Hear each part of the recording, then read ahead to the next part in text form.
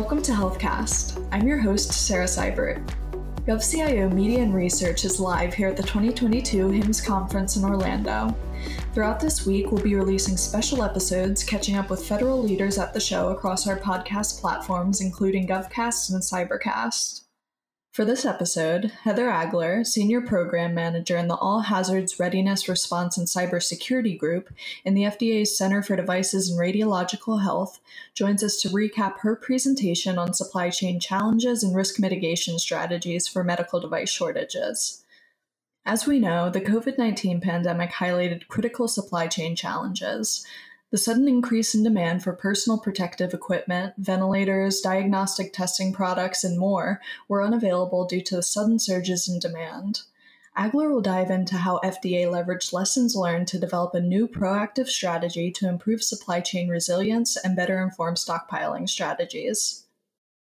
All right, thank you so much for joining us today, Heather. It's great to have you on the show to go over some of the HIMSS talking points that you have prepared and get a little extra feedback on what you discussed during the conference.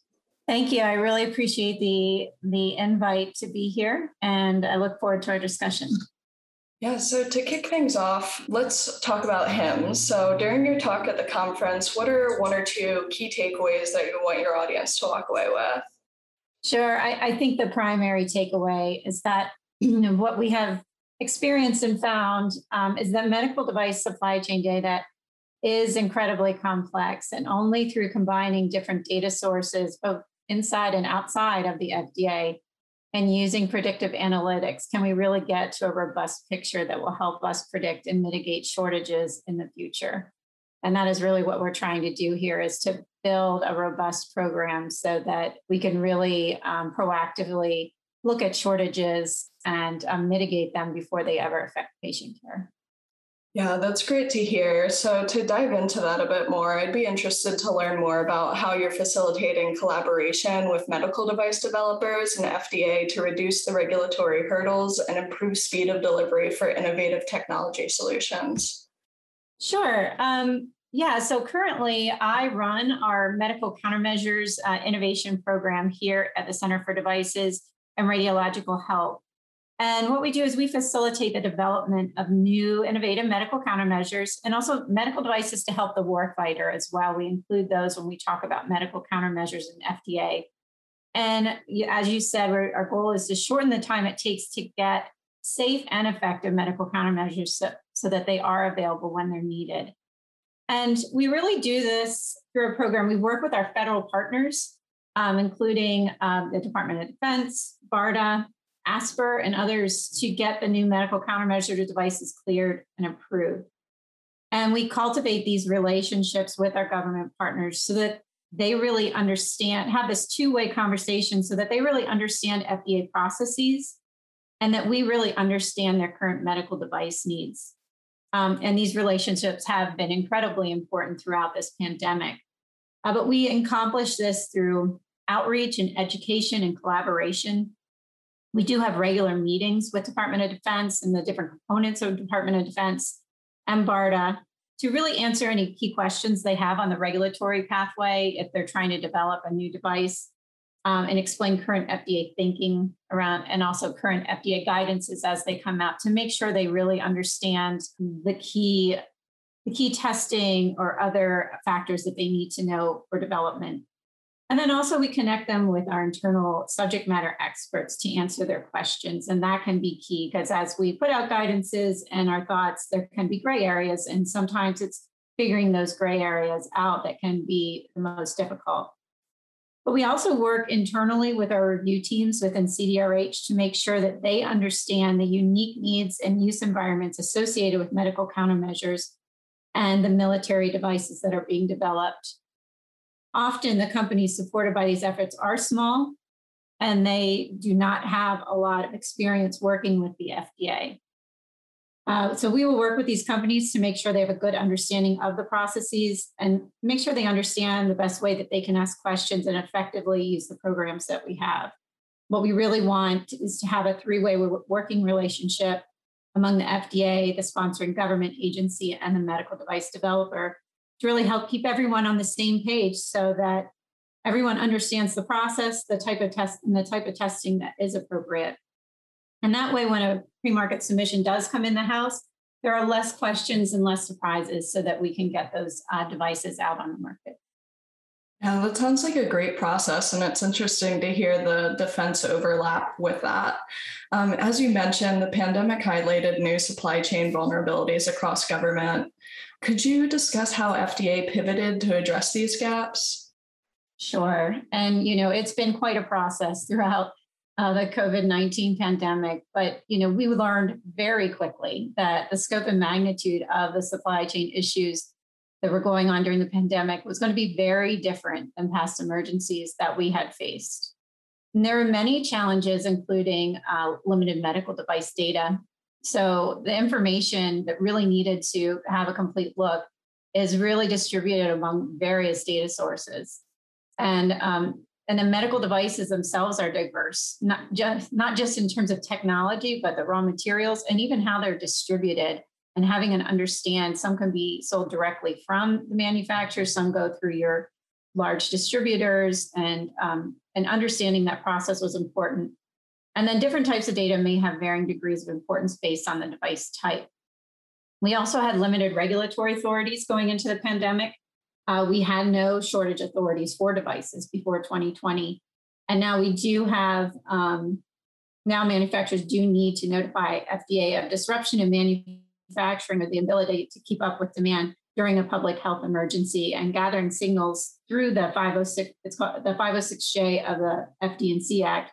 Getting those signals has really helped us sort of have insight when there are strains on the supply chain. But most information provided by manufacturers has been voluntary, so it's been very important to create better relationships with the manufacturers. And our center was building a shortages program. We were talking about building one and working on it, and really doing a lot of shortages work, but not having a formal program before the pandemic. So we were building this program during the response. And so pulling together data and information in the beginning was very manual and did strain resources. And sometimes the information was complete. And so a lot of times we had no insight into the raw materials or components that are necessary for producing the devices. So we had to think outside the box. We had to find solutions to these supply chain issues. And we did this through allowing the use of novel products through our emergency use authorization authorities. We also looked at novel manufacturing. So we worked with manufacturing industries that really aren't typical for the medical device industry.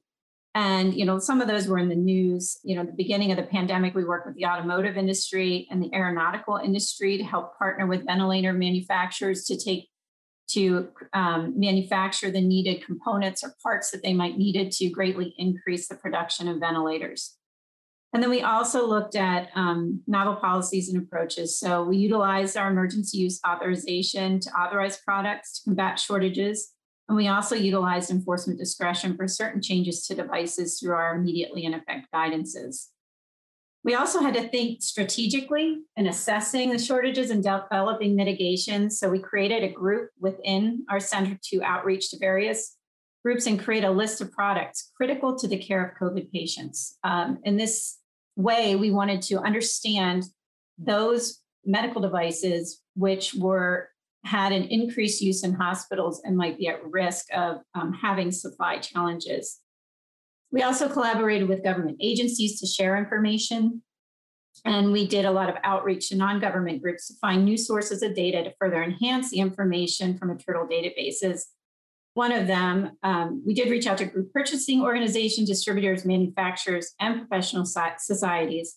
And during the session here at HIMSS, Premier, one of the large GPOs, is one of the places where they had a unique data source that we are utilizing to combine with the databases that we have in-house at FDA to try and create a more robust picture of the supply chain. And then we looked at many ways to mitigate the shortages. So looking to mitigate the shortages, not just after they are felt by the healthcare community, but also to prevent the shortages. We really needed to work collaboratively with manufacturers to understand the device availability concerns And we also need to work with other groups, as I mentioned, the GPOs, Premier, Vizient, and others, distributors, to understand the landscape of the market, major market players. And the type of mitigations that we can use include the EUAs that we talked about, expediting the review of new products so that they can be on the market, enforcement discretion, promoting conservation strategies, communications to healthcare providers. And then there are others that are sort of outside of FDA. And so there are other agencies within the government that can help these companies. So what we would do is partner with our agency colleagues and help point those manufacturers to those agencies if they still needed help. But we did, finally, we did start a resilient supply chain and shortages prevention program. And we're very excited to get this program in place. We really do have a lot of activities already going on, of course, but it is still growing and we're still developing. And having this program really in place is going to give us the cool tools that we need to have a real proactive look at preventing shortages. Yeah, it's been great to watch FDA as it ramps up its operations and scales to meet the new demands that were brought on by the pandemic. Earlier, you mentioned data and how you use data to bolster your supply chain. So I'd be interested to learn a bit more about that. How is FDA modernizing its collection and analysis of data to improve supply chain operations? And are you leveraging any new technology tools like automation, for example, to improve accuracy or decision-making? Yeah, so we are truly in the development mode of adding automation. So during this pandemic, we learned very quickly that some of the limitations of the data that we currently have in our databases really sort of limited what we could do. Some of the limitations that we have, though, in our data are limitations in the reporting and the authorities of the FDA. So, that was a concern. And so we knew we needed to look outside of FDA for data as well. But internally, our databases are not necessarily connected. So that was one of the things that we needed to address. And we have analysts actively working on that situation so that we now have an ability to connect some of these different databases, which are registration and listing, which gives us information about manufacturing, our imports data, also our unique device identifier data, all of that, so that we can look at it in one place. Also, some of the limitations are registration and listing data. This is where manufacturers register the site where they are, and then they list the devices that are manufactured there. And even if a device is listed there, it doesn't mean that it's actively being made there. So it can be a little bit deceiving. And so understanding true production volumes and where things are actively being made is important. But so there are also many limitations for external data due to the diverse nature of medical devices. Like I said, one of the big things is that they are distributed in very different ways, which makes it harder to go to one place to get a complete look at the volume of devices that are out there and the market share. So we looked at creating better ways to combine our databases and to seek out new sources. And first, we needed to develop more automated ways to understand the connections among firms and products associated with medical device supply chain, from the raw material to the end user, which requires an overall survey of data that CDRH currently has available and also acquiring external sources. And the initial development phase focused on available firm and product information such as registration and listing. Our pre-market submissions, so the 510Ks or PMAs that have been cleared or approved, so the products that could be on the US market, and then the shipping and imports data that I mentioned earlier. External sources were also identified to incorporate additional supply chain and product details, along with the data that may inform risks to the supply chain, such as weather events. And the core data and analytics environment will continue to mature with additional data connections and modeling capabilities.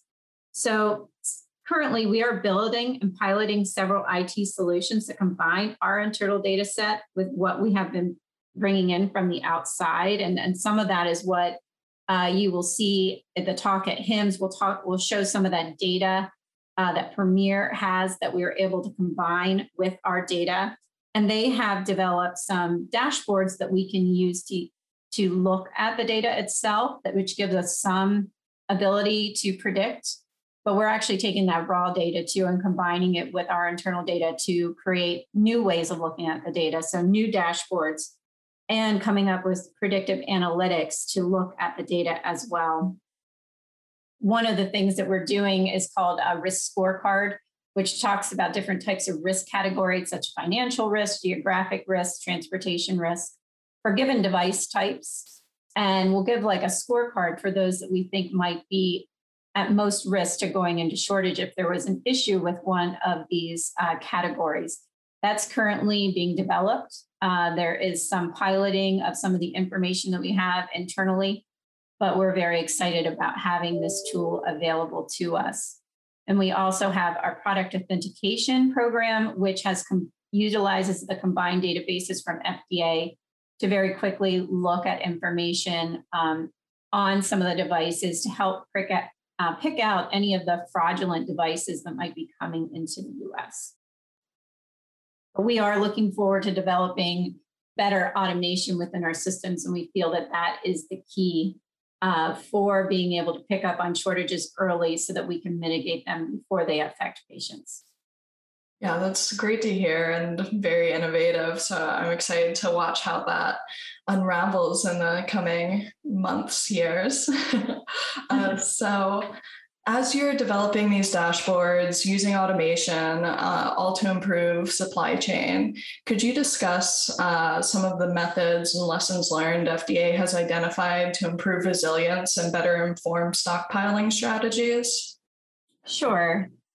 There have been many lessons learned during the pandemic, and I believe that we as a center have shifted how we've responded to the shortages multiple times throughout this pandemic. As I said, especially with building a program, as we're responding, we were constantly looking at lessons learned. So one lesson learned quickly was that we needed to be strategic with our outreach to medical device manufacturers and the information that we were gathering from others. In the beginning, it's like we were trying to boil the ocean, right? We were trying to contact as many manufacturers as possible and to have a complete look at production volumes. This is very tedious and very time consuming. But what we found is that there are times that while this could be important to get this detailed information when determining a shortage, sometimes reaching out to the top market leaders for given devices, Eric, can give us a much more quick look at the challenges and severity of current situation. Really what we wanted to do is have that quick assessment so that if there was an immediate need for mitigations, we could get the ball rolling on how to mitigate those shortages right away, and then still be able to continue to collect information as needed for completing the assessment of the current situation. And we also learned to work closely with our government partners. You know, there hasn't been a pandemic of this scope. And so navigating the structure and making sure we were in the right conversations was a focus at the beginning. And while we did already have like close working relationships with many of these government partners, the pandemic showed us how different agencies can really help to mitigate shortages. And the pandemic also showed our government partners that as the FDA in the post-market realm, we do play a role in shortage mitigation. So you know, in educating the other agencies on what we could do in terms of helping with availability of certain products, I think was key. And helping them understand that the regulatory framework can be key in making decisions on the best path forward for these supply chain issues. And then we did learn to think more broadly in terms of who can help when there is a supply chain challenge. Like it had not occurred to us previously that we would be talking to the aeronautical industry or automotive industry for producing parts for ventilators. We also worked with the textile industry that hadn't been involved with medical devices before to help with PPE production and to make specialty fibers for other medical devices. CDRH often looked only at the manufacturers that were regulated by FDA. Even though other industries were not regulated by FDA, they can often play an important role in building resiliency into the supply chain. So our center did work for years with suppliers, manufacturers, and other stakeholders to anticipate, identify, and prevent and or mitigate shortages in the medical supplies chain. But the pandemic demonstrated the need for a program that is focused on proactively working with industry and interagency stakeholders to build and strengthen resilience among medical device supply chains to assure the availability of safe and effective medical devices. And this proactive capability requires risk mitigation and risk avoidance, which eventually should lead to prevention. So while FDA does not stockpile devices for emergencies, we do take the information that we've learned through the pandemic and work with ASPR and the SNS to understand the needs for future emergencies. And the lessons learned from the pandemic will help us better inform those discussions. Yeah, that was a great answer. Thank you so much. And I think if there's one thing that we all took away from the pandemic is developing these proactive strategies to combat crises before they happen. So earlier you mentioned the new Resilient Supply Chain Group within CDRH. How did you conceptualize this team, and what are some of the challenges the group looks to address, or some of your top goals in 2022? Great. So yeah, this is a very important and exciting program that's being built right now in CDRH. And it was really established to meet the need for proactive capabilities to address medical device supply chain threats by building resilience in the medical device supply chain. So coming up with a way to prevent shortages before they occur. And our leadership wanted to have a shortages program that did not just react to reported shortages, but instead build a program that was proactive, as I mentioned before. And this does require better understanding of the supply chain, including component manufacturers and raw material manufacturers. And the program promotes building resiliency at all levels. And what we found is that, you can see things where it looks like you have 6 different manufacturers, large manufacturers of a device, but when you look deeply into it, they may all rely on the same resin production in terms of their raw material for producing. So all of a sudden, then you have a weak link in the supply chain. So those are the types of, nodes of weakness in the supply chain that we're trying to uncover. Now, this program will provide leadership, coordination, and support to inform strategies, plans, and practices to prevent shortages. It will enable rapid intervention through proactive regulatory measures and partnerships, develop and apply state-of-the-art supply chain intelligence to continuous monitoring, predictive modeling, and early signal detection, identify and communicate opportunities to strengthen resiliency and enhance response and mitigation investments and actions. So this program is really a combination of the work that has been in development within CDRH for many years. So we use the lessons learned from past emergencies and really focused on the preparedness side of things. And again, as we keep mentioning, building resiliency. So that preparedness part is key. And that's something that we have been doing through responding to hurricanes that hit different part of the US and being able to focus on what devices might be more vulnerable to shortages and checking in with those companies after a hurricane to make sure that production hasn't gone down. And for this program, we brought in Tammy Beckham, and she has done an amazing job to lead this program. She has also brought in several supply chain specialists, and what's been key here is these specialists really bring a different perspective to the process compared to the medical device specialists that we already had in-house. And really combining the two specialties has led to a more robust look at the supply chain. And there are new focuses on supply chain illumination and understanding of different elements of the supply chain. So as a center, we are looking at not just the medical device manufacturers, but now we are looking deeper into the tier 1 and tier 2 suppliers for those medical device manufacturers. And really understanding that even though the products are made by 2 different manufacturers, that they may depend on the same supplier for raw materials. And the focus of this response really has shifted in terms of shortages, which has allowed us to learn about different parts of the supply chain. But really initially, it was all about restriction of exports from China. And so all our focus was what's being made in China that we might not have access to. And then the next phase was, once the pandemic was here on our shores, what what was going to be at risk due to these unprecedented sharp increases in demand for devices such as PPE, ventilators, blood collection tubes, and other types of devices. And then today, most of the issues we are hearing about are due to raw material challenges, such as semiconductors, resins, silicone, and even paper. So we really had to shift our focus and learn about different parts of the supply chain throughout this response. But this experience will help us in the future to look at supply chain issues that appear to be outside of the medical device industry, but may still affect the raw materials or components used in devices. And being able to identify these signals earlier allows us to start mitigations and prevent shortages instead of reacting to shortages that may already be affecting patient care. Yeah, that's a very exciting group, and I look forward to seeing the progress that you all make with it. So to wrap up this episode, let's talk HIMSS. What are some central themes that will arise during the conference this year, and what do you hope to learn? Yeah, so I think that some of the central themes will be around automation. I mean, the hot topics are always, AI, machine learning, but, in healthcare, like using data analytics and algorithm developments to develop and automate the interpretation of data is really a key component in improving healthcare. And we see lots of exciting uses of automation through designing what we call physiological closed loop control systems. So ways to more automate patient care based upon monitoring the vital signs of patients.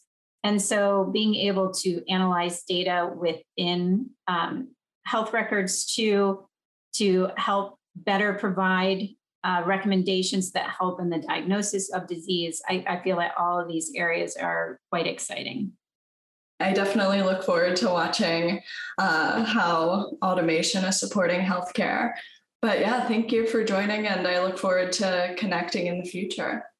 And thank you so much for the invitation. It's been pleasant to sit here and discuss the issues with you.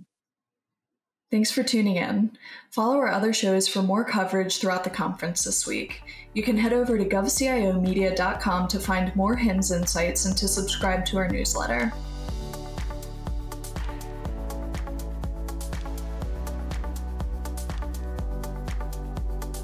HealthCast, along with GovCast and CyberCast, is a production of GovCIO Media and Research. For more podcasts and to check out the other shows, head to govciomedia.com.